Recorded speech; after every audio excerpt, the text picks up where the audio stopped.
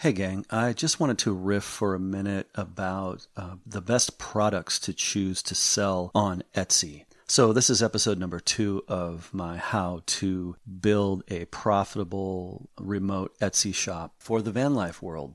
Again, I just want to talk for a few minutes about how to choose products to sell. What should you sell?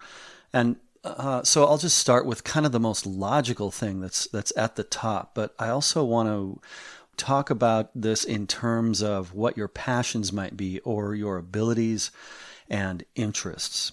And I believe that that's important because, if you're going to do a business or a hobby or whatever, one of the questions you should ask yourself is, what am I willing to spend a few hours a day at for as long as, say, 2 to 3 years in order to get something really up and running to generate solid profit?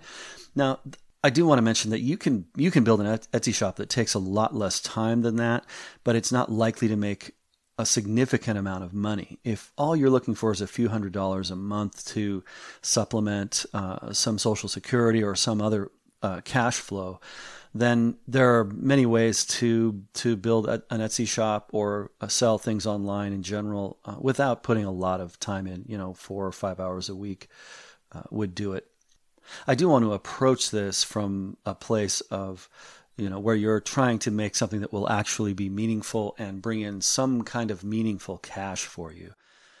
So that having been said, before you commit to a product, before you commit to whatever it is that you're going to sell on Etsy, you should ask yourself, are you willing to do a few hours a day on the tasks related to selling that product?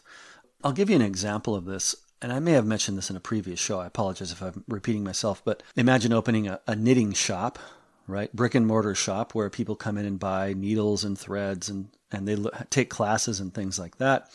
And why would you open that? Well, because you love to knit, right? I love knitting, and knitting's wonderful, fiber arts and all that stuff. Okay, well, if you build that shop, probably one of the last things you'll be doing is knitting.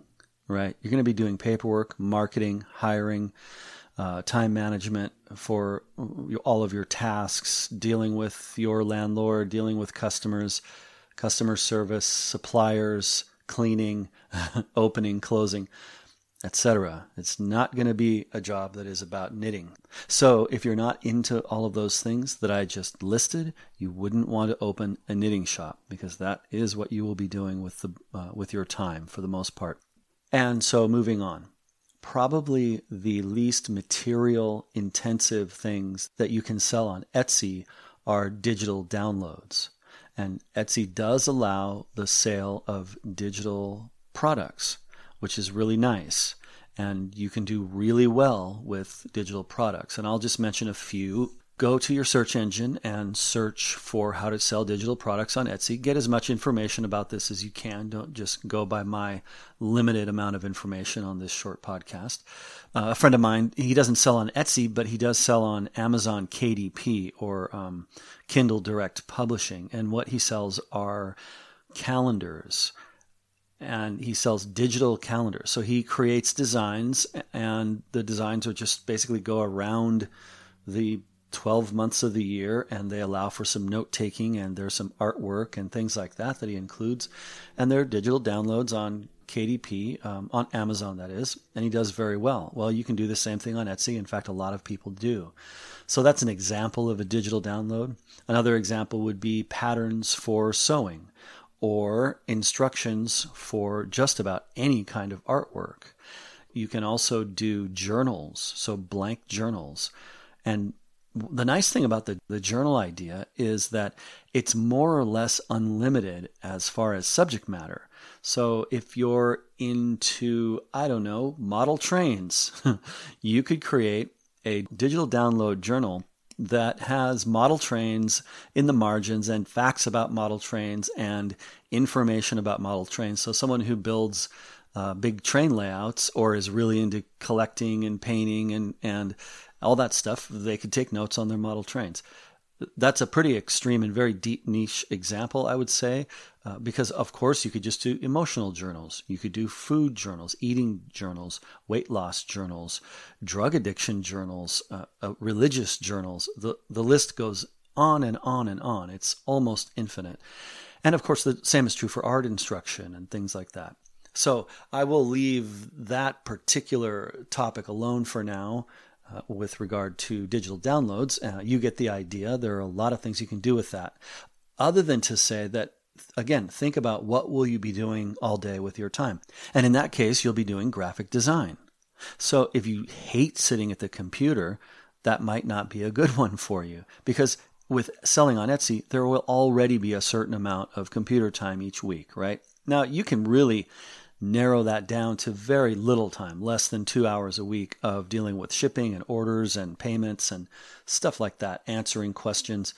That's not a big time-consuming thing. And please, when you think of selling online, especially with a platform like Etsy that does so much of that for you, so much of the internet, the website-related stuff, it's not very time-consuming to just run your Etsy shop. But again, if you're not really into being on the computer, or you hate it with a passion, or it scares you, then just consider that that's what you'll be doing with your time, is you'll be designing journals or whatever your digital download is. Okay, moving along. As far as the computer scaring you goes, you know what?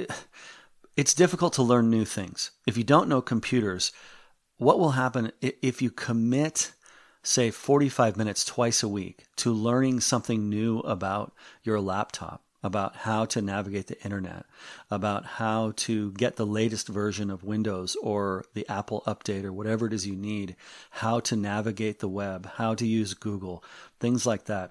Very quickly, it will become very comfortable for you. So there's no reason to be afraid of it if you're older or you've just avoided it all your life, that kind of thing.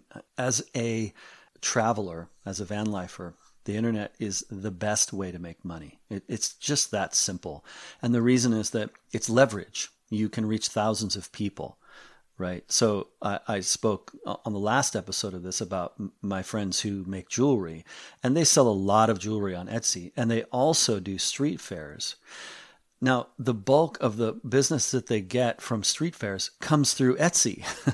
They're at the street fair mostly to meet a few hundred people over a 3-day weekend and point them to their Etsy shop. So that gives you some idea of how important the internet is in terms of earning money and what it's really there for. So keep that in mind, please, as you consider whether or not you can get over your fear of the internet. Now I'll move on to a couple other product ideas, specifically jewelry. And the reason that I want to talk about jewelry is because it's... Hey, I hope you're enjoying the show. Thanks so much for tuning in to the Campervan Podcast. The VanSage newsletter goes out every Sunday evening, and if you're not signed up for that yet, well, you're missing out. Packed full of valuable, fun weekly features, product resources, videos, photography, exclusive content, and other cool van life stuff. It's easy to get signed up, only takes a few seconds, and the link to do so is in show notes right there in your podcatcher app. And while you're at it, I have a quick favor to ask. Please take a few seconds to send that link to friends, family, post it to your social media feeds, etc. It really does make all the difference and will allow me to continue publishing this show. Okay, that's it for now. Take care, have fun. I'm glad you're here. Enjoy the adventure. But you treat me so unkind. Ran down to the station, catch the fast mail train I see. I think I hear it coming now.